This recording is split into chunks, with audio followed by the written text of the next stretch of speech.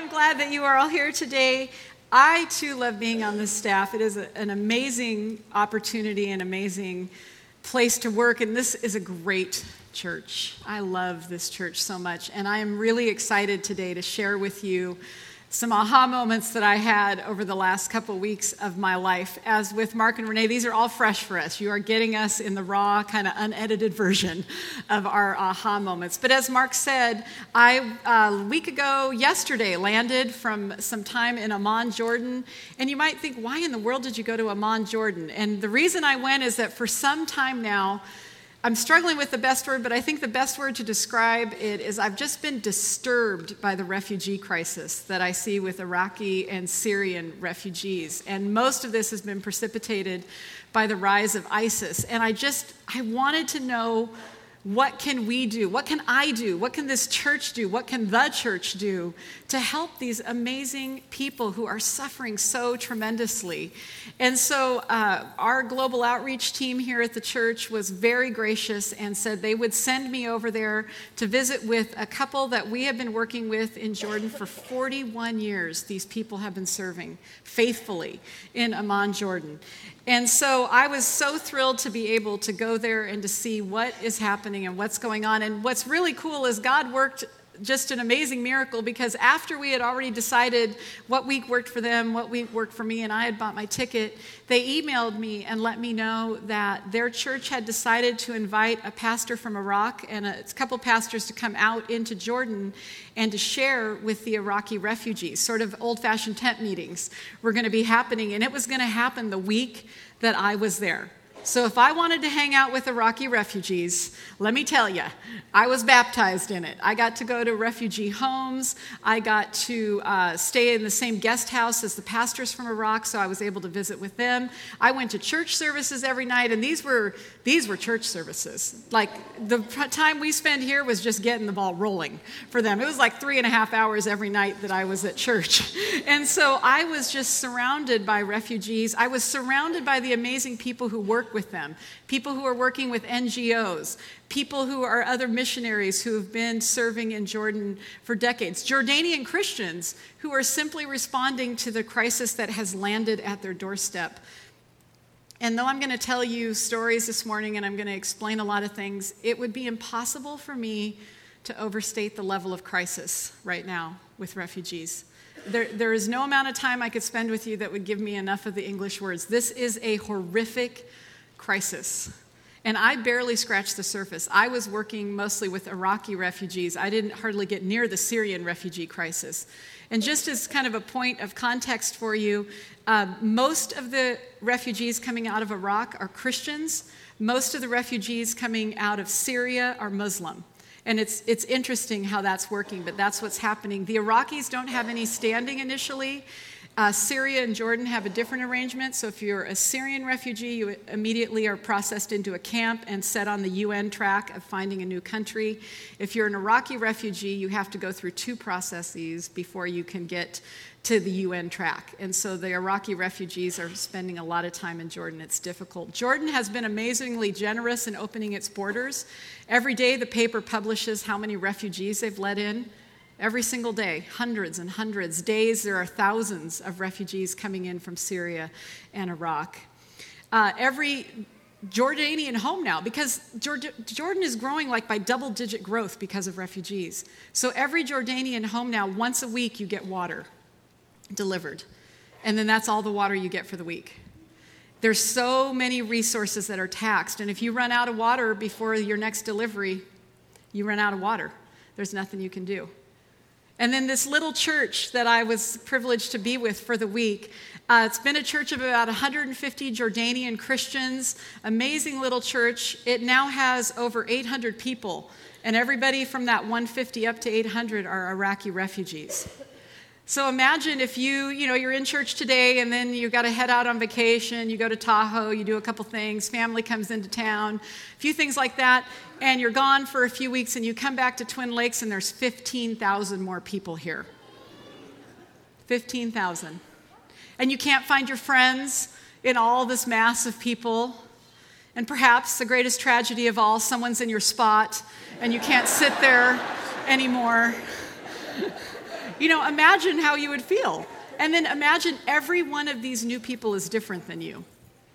Every one of these new people is completely traumatized. They're upset.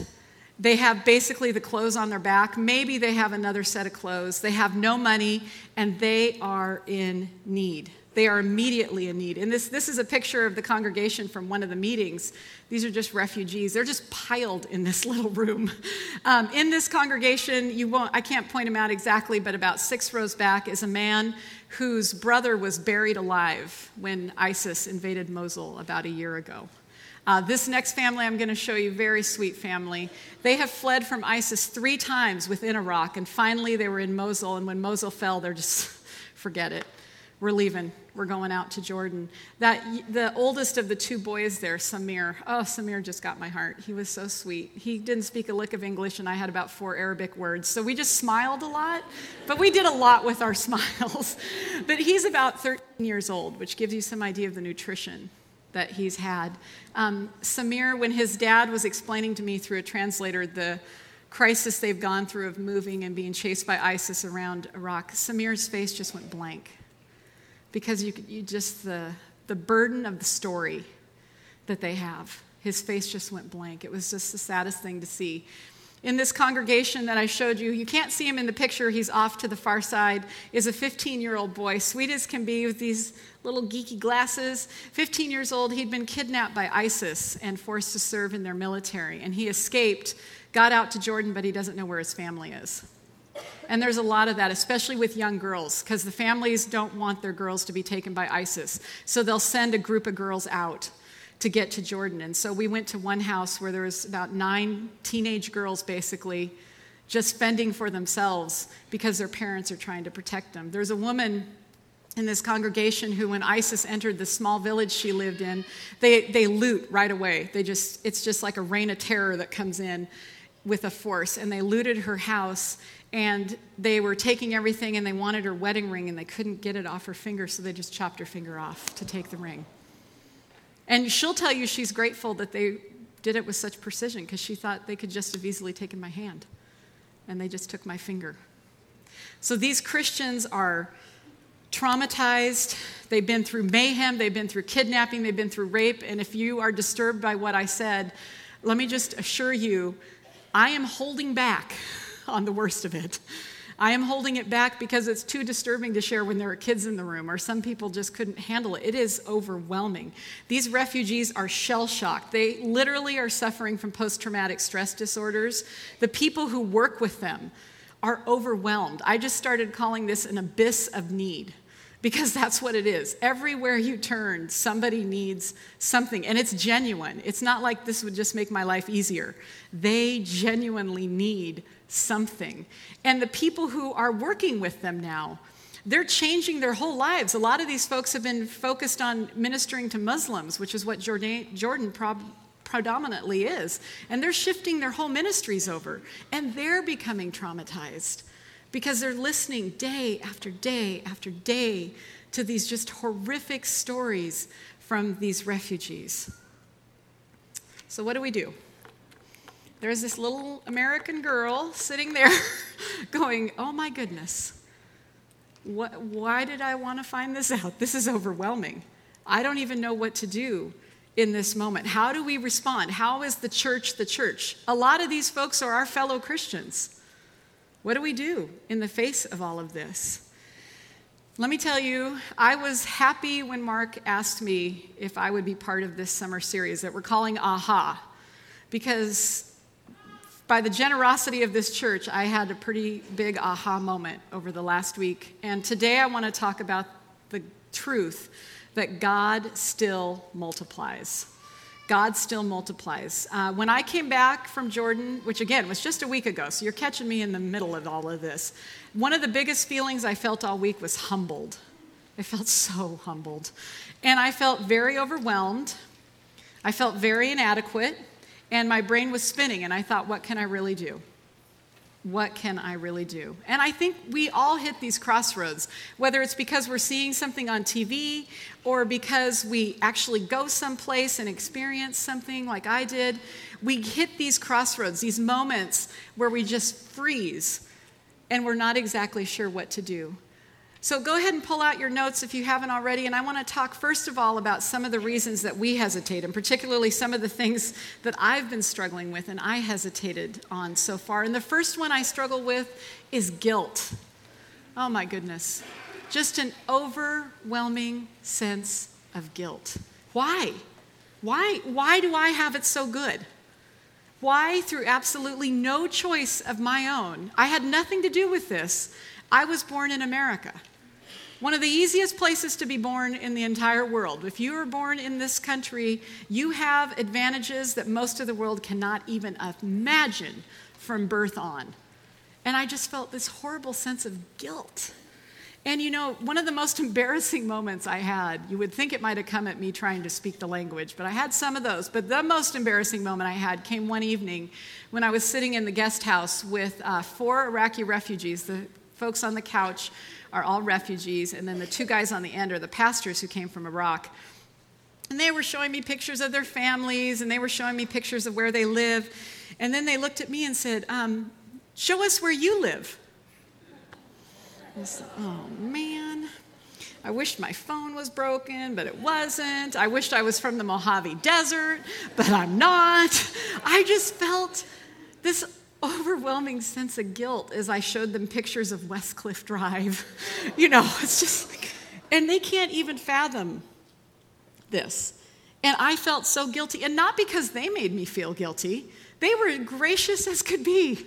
I just felt so guilty. Why do I have it so good? And that guilt can paralyze us, absolutely paralyze us. We just freeze in this sense of unworthiness, or we freeze in the guilt, and we just ask the question, why?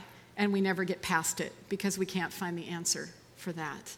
And the second thing that I have been struggling with, and I think we commonly struggle with together, is feeling overwhelmed.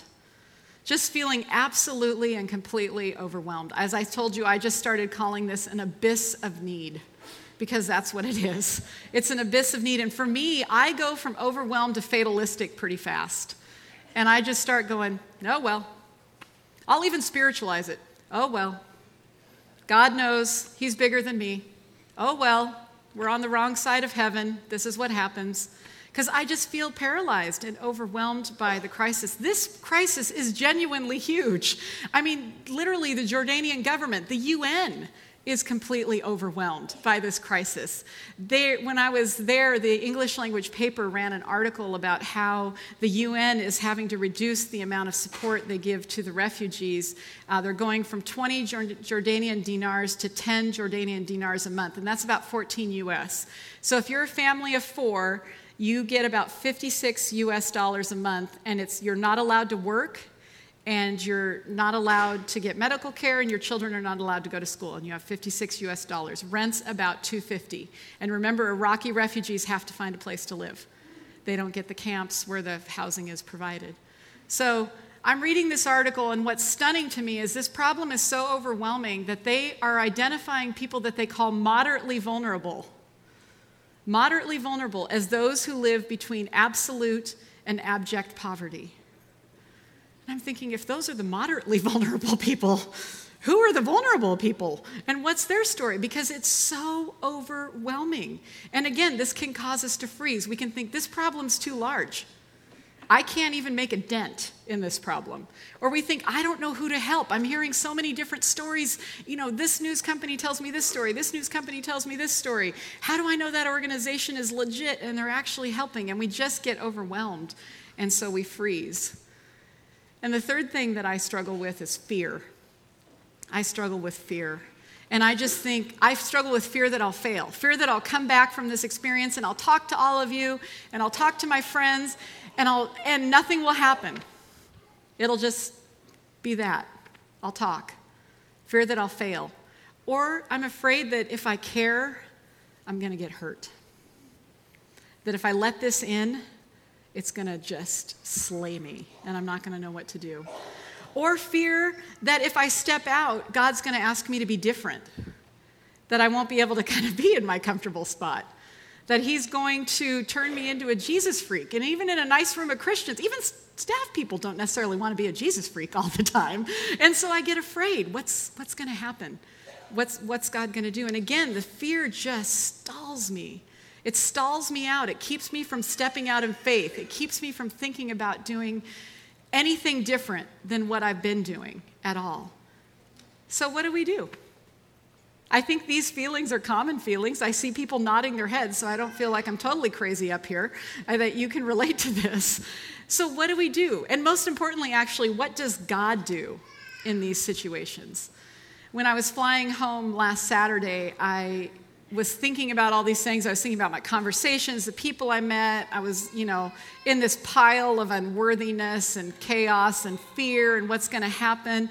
And I looked out the window and I saw this view. It doesn't even look like our planet, but I promise you I had not left our planet. And I'm looking out at this incredible view, this expanse, and I flew over things that looked like scenery like this for about 25 or 30 minutes. And I just thought, okay, the God who did this, the God who made this, the God who did all this is big.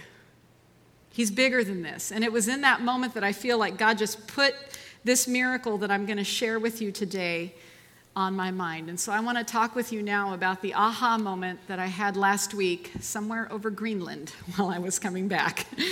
Go ahead and open your Bibles to John chapter 6, if you don't mind. I'm going to read a few of the verses there. We'll be in John 6. I'm going to start in verse 1.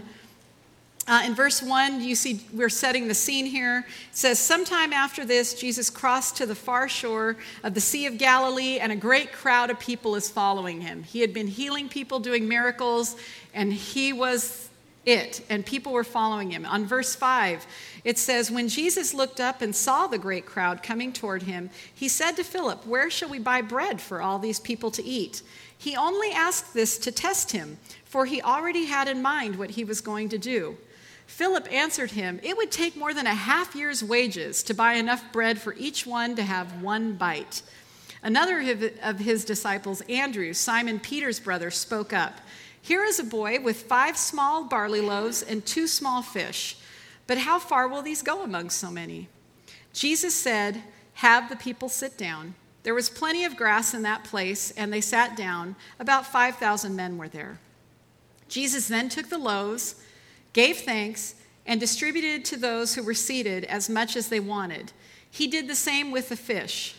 When they had all had enough to eat, he said to his disciples, gather the pieces that are left over, let nothing be wasted. So they gathered them and filled the 12 baskets with the pieces of the 5 barley loaves left over by those who had eaten. Now, this miracle is pretty much well known to all of us. It's considered kind of one of the big ones. It's in all of the gospel accounts, which we don't see in every one of them. So you're probably familiar with it already. But it was something that God used to encourage my heart in the last week, and something I'm going to have to keep remembering as I continue to process what I experienced a couple weeks ago now. And really the first aha moment for me came when I was reading this miracle over again, when I was thinking about the very fact that God calls us. And that's the first point there. God calls us. God chooses to work with us humans. Now, he doesn't have to work with us humans. He's God. He doesn't necessarily need us, but he chooses to work with us. We are his plan A. This church is God's plan A for reaching the world. And that's a pretty cool thing. In both the John and the Luke accounts of this, we see that Jesus basically sets his disciples up to be part of this miracle. In John 6, we just read that he actually asks Philip, hey, Philip, where are we going to buy all this bread? But he did it, it says, to test him. Because it wasn't as though Jesus was looking for new ideas. He already knew what he was going to do, but he wanted to bring Philip in. In John, Jesus simply says to all the disciples, you give them something to eat. You do it. He's bringing them all right in. Now, he knew, again, God knew, he rained down manna from heaven for all of Israel. He did not need a bunch of fishermen and tax collectors to feed these few thousand people. He could have handled it, but he was bringing the disciples in to the miracle. He knew they were overwhelmed. He knew they were afraid. I mean, have you ever faced down 5,000 hungry men? That's fear. That's fear right there. So he knew they were all those things, but he gives them a front row seat. He puts them right in the splash zone for what is about to happen. And I saw this in our own church Before I even left to go to Jordan, I had asked you all to pray for me. And after one of the services, one of my friends, Janice Vaccaro, came up to me. And she said, you know what, my 2 kids have been saving money for refugees. They didn't know how they were going to get it to refugees, but they've been saving money for refugees. Can we send it with you to Jordan? And I said, absolutely. So the kids came into the office. This is a picture of Jonathan and Lily and a friend who photobombed the picture. And together, Jonathan and Lily had come up with $50 to give me to bring over there. And I did. It was my great joy to do that. And I was able to give it to the family I showed you earlier, this dear family, Samir's family. So they got $56 from the UN this month. And then Jonathan and Lily basically doubled their income by giving them another $50. Jonathan and Lily are called by God. Age does not matter. Too young, too old, too this, too that, doesn't matter. You are called by God. God calls us into the miracle. One of the women that I met at the church, the Jordanian Christians have just been mobilized by this. You know, I think about the responses they could have had. These Christians could have just as easily gone, get away. You're different than us. Get out of our church. Or we're going to do this differently. We don't want you. They could have done that, but the Jordanian Christians have been mobilized by this crisis. They are doing everything they can to help. Whenever they go out to visit the Iraqi refugees that are connected to their church, every time they go out, they bring them 50 pounds of food. Every time. They sit with them. They pray with them. They listen to them. They do whatever they can to help them. One woman in the church, just an amazing woman, kind of has a reputation for loving to shop in this church. And so the church has put it to good use. Whenever they need to buy something en masse for the refugees, like in the winter, they love tracksuits, which just cracked me up, but they love tracksuits. So this woman took every connection she has, gathered up the funds that the church had, and she managed to buy 200 tracksuits for the refugees. So God is calling even the shoppers into this miracle over there. And it's amazing. And these Jordanian Christians are feeling that sense of calling. One of the best evenings I had there, I spent talking to the Iraqi pastor and his co-worker. By the way, they gave me permission to show you their picture, but I'm not going to tell you their names or what city they're in, because they are in Iraq and they are ministering. But the taller of the two there is the lead pastor. And we were talking, and he kept saying, oh, please, would you... And I had told him about our outreach, Pastor Paul. Would you and Pastor Paul please come to Iraq and encourage our Christians? They would be so happy to see American Christians, so they would know you're praying for us and that you love us. Would you please come to Iraq? And I was just smiling and nodding, thinking this must be some form of Arab hospitality that I don't understand, because he surely doesn't mean come to Iraq. And finally I realized, no, he means come to Iraq. Please come and share with our church. And so what do? I said, well, in America, when I watch TV, Iraq does not seem safe to me. It does not seem like a good place to go visit Christians. And he looked at me and said, oh, no. Where I live in Iraq, it's very, very safe. It's very, very safe. The nearest ISIS town is 1 hour away. Okay. Our definitions of safe differ strongly right now. And in this same conversation, though, I asked him, why aren't you leaving? Why aren't you leaving? I met refugees from the town he ministers in. So people are leaving his town, and I said, why aren't you leaving? And this very sweet man, who I can hardly look at right now, he said, who would be salt and light if I left? Who would be salt and light? He knows he's called. He knows he's called to be part of the miracle that he believes God is going to do in Iraq. One thing he told me, he asked me, he said, are they telling you on the news that Muslims are coming to Jesus in huge numbers? And I said, no, I don't hear that very much. He said, no, Muslims are coming to faith in Jesus Christ in big numbers. And that's the miracle in Iraq. He knows he is called to be salt and light. We are God's plan A.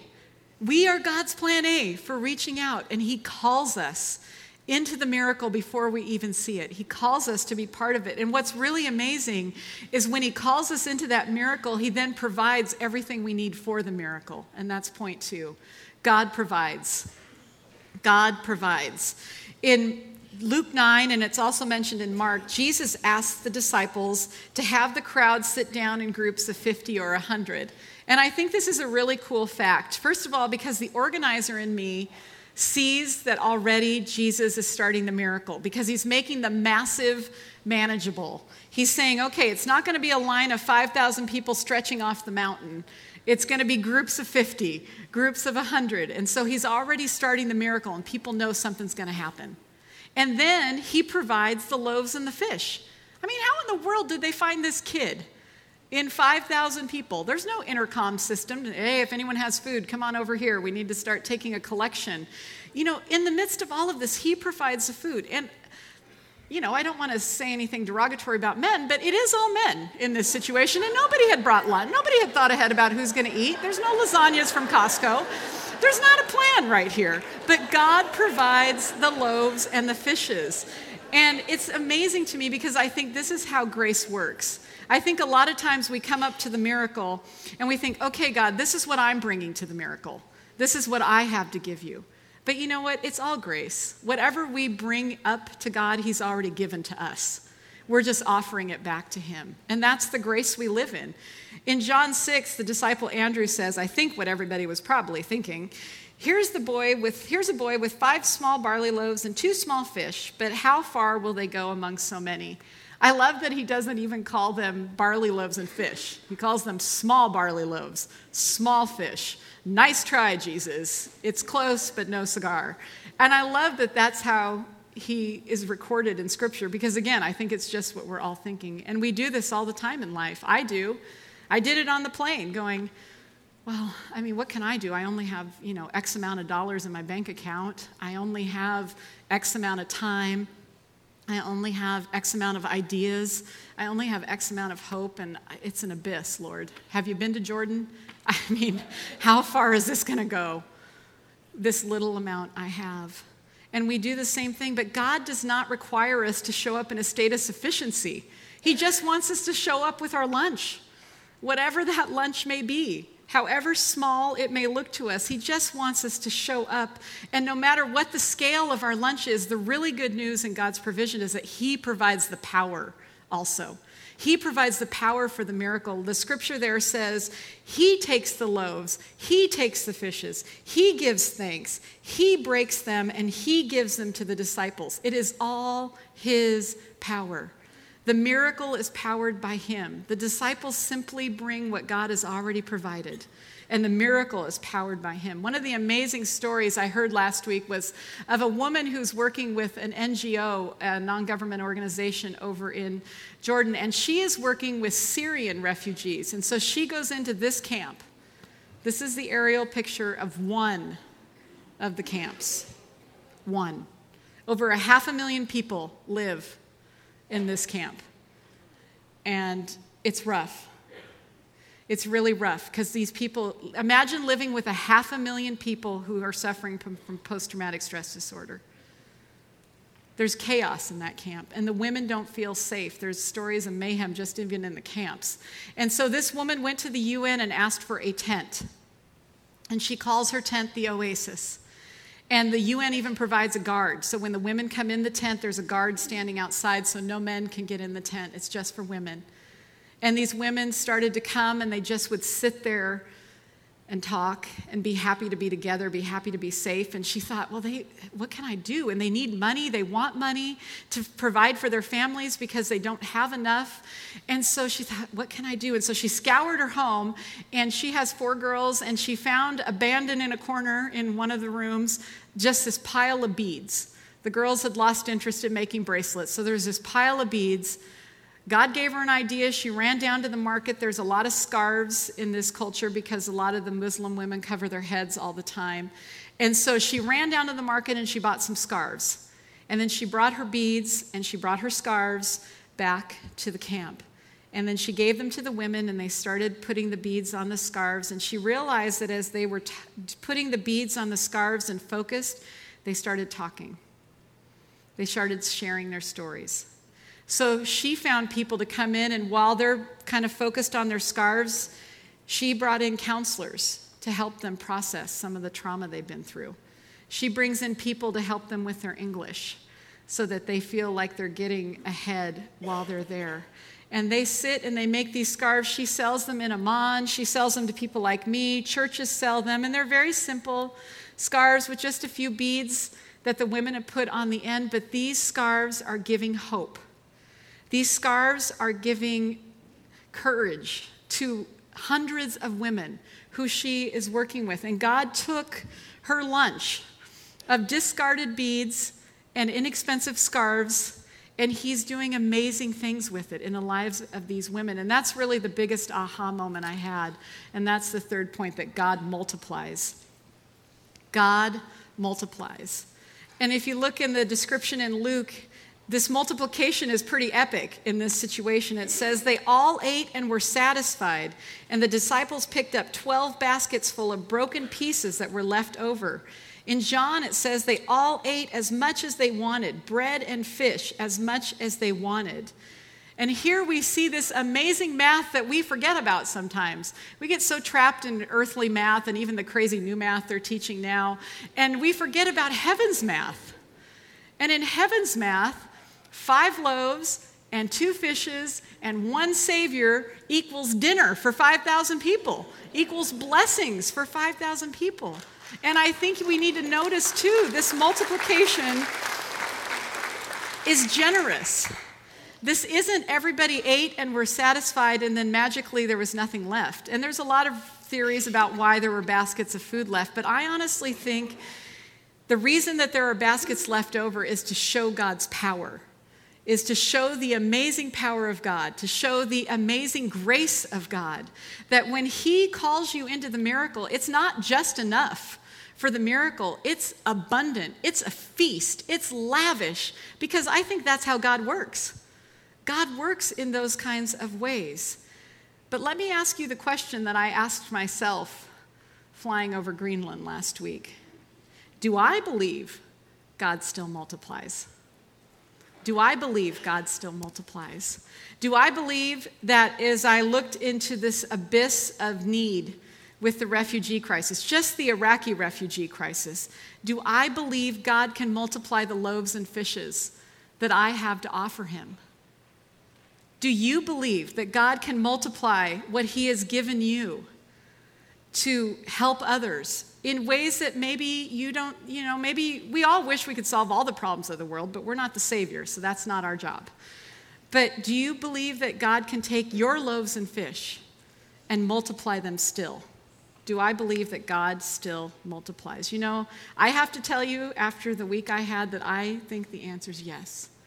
I believe God still multiplies. I watched dozens and dozens of faithful Christian people offering their lunch to God, not worrying that they couldn't solve the whole problem, but just faithfully offering their lunch to God and trusting him to do the multiplying. I think, frankly, we all watched Mark and Renee the last couple weeks just share the loaves and fishes of their brokenness and their struggle and their pain, and we all watched God multiply that right in our very midst. So yes, I actually believe God is still the God who multiplies. I want to introduce you to this man, Jamal, on the screen. He's the guy in the yellow shirt.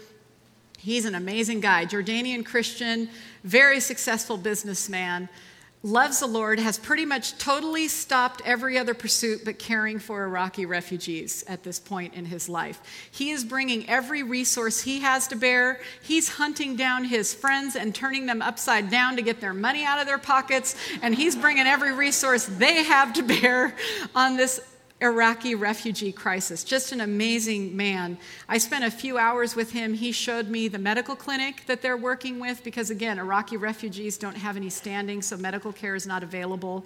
So Jamal's offering a free medical clinic for them. He is doing all kinds of things, but when we sat down, the first words out of his mouth to me were, "I just want to quit. This is too hard. This is too hard." The stories that he hears that he then told me, so now I want to quit too, but they just are overwhelming. And it's just every day. While I was sitting in his office, I could see people just filing in, asking for help, looking for help. And his staff, this wonderful staff that you see there, just diligently helping them as much as they could. But Jamal turned the corner when when he started talking about what he sees God doing. When he started talking about God's multiplying power, he turned the corner in this conversation. He started talking about the amazing things that are happening, how they're, finding fans because it's hot. Oh my word, is it hot in Jordan? I mean, let's face it, we live in Santa Cruz, 10 degrees up or down, and we freak out. But Jordan is way outside my Santa Cruz zone, way outside. So it was hot. But now Jamal's buying fans to bring into the Iraqi refugee homes. Because it's hot and they have so few clothes, they need to wash their clothes more frequently. And Jamal thought, they need washing machines. They need washing machines. And so he found washing machines for $150, turned his friends upside down, rattled some cages in America, and bought 200 washing machines. And just took a flatbed truck around to refugee homes delivering washing machines. And he's solving the problem 200, 150 people at a time, whatever he can. God's multiplying it, though. He knows that they need income, but it's illegal to work. So he started a microloan program. And he has loaned many, many people who have skills and trades loans so that they can begin a business and begin to make some kind of living. And then he provides channels outside of Jordan, in Germany and America and all kinds of places for these folks to sell their product, and then he gives it back. One woman, he loaned her 100 US, and she bought 100 US worth of yarn, and she makes things like this dress that I bought when I was there. Just this amazing handiwork dress. And this woman has paid Jamal back, and he told me that she is earning just a little shy of 300 US a month, knitting these dresses, and then Jamal and his team manage the sales and get the money back to her. So she is making an abundant living for her family. And so God is truly, absolutely multiplying. It's a totally amazing operation. I a little bit felt like I was meeting the Jordanian mafia, but the Christian mafia. I don't all know that guy's connections, but let me tell you, he's bringing every one of them to bear on behalf of the Iraqi refugees. It's really amazing. And I think we don't even actually have to leave our property to see God's multiplying power. When you walk out the door today, you'll see a building out that direction, and you may be thinking, why are we building this building? Look at all these trials. But let me just tell you, that building is a multiplier for ministry. The young woman helping us lead worship today, she came through our children's ministry. She went to Twin Lakes Christian School, just graduated from 8th grade last week. That building's going to multiply. Jonathan and Lily, who gave the $50, they are in our children's ministry. That building is going to be one of the best multipliers we could have ever put on our campus because God still multiplies. And I'm so excited to see what he does in that way. And I know some of you are sitting here today and you're thinking, oh, okay, my life is good. This is great. I know I will never complain again. Okay, Val, thanks. But you're just feeling broken. And when I ask you if you think God still multiplies, your answer is yeah, I think he multiplies. I think he multiplies my sorrows. I think he multiplies my pain. I think he multiplies the consequences of my sin. I think he multiplies, just not in the way you're talking about. And I want to encourage you, if you find yourself in that spot today, to remember that in this miracle, brokenness precedes the miracle. He has to break the bread. He has to break the fish before it's multiplied. And brokenness precedes the miracle. And Jesus himself, not long after this miracle, would offer himself up to be broken on the cross for the ultimate multiplication of all time, the forgiveness of all sin at one time. So brokenness often precedes the miracle. So even if you're not in a place right now to think about reaching out, you're just trying to get through the day, you're just trying to make it, I encourage you to look for the multiplication. Look for the multiplication of just even your small faithfulnesses, or the multiplication of just your little steps towards hope. Look for God's multiplication. And I want to encourage you, I told you some of the stories of these Iraqi Christians that I spent the week with. And I want to encourage you by showing you what worship looks like for these dear people. Take a look at the screen.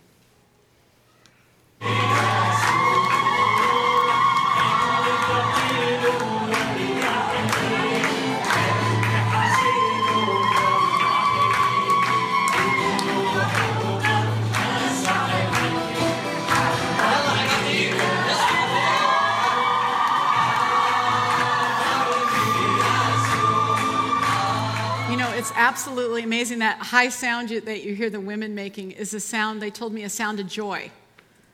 A sound that they make at weddings and at births. That's the sound that you hear those women making because they know that God is still the God who multiplies. Take a look at the last verse there on your notes. I'll close with this, Hebrews 13, 7 through 8. Remember your leaders who spoke the word of God to you. Consider the outcome of their way of life and imitate their faith. Jesus Christ is the same yesterday, today, and forever.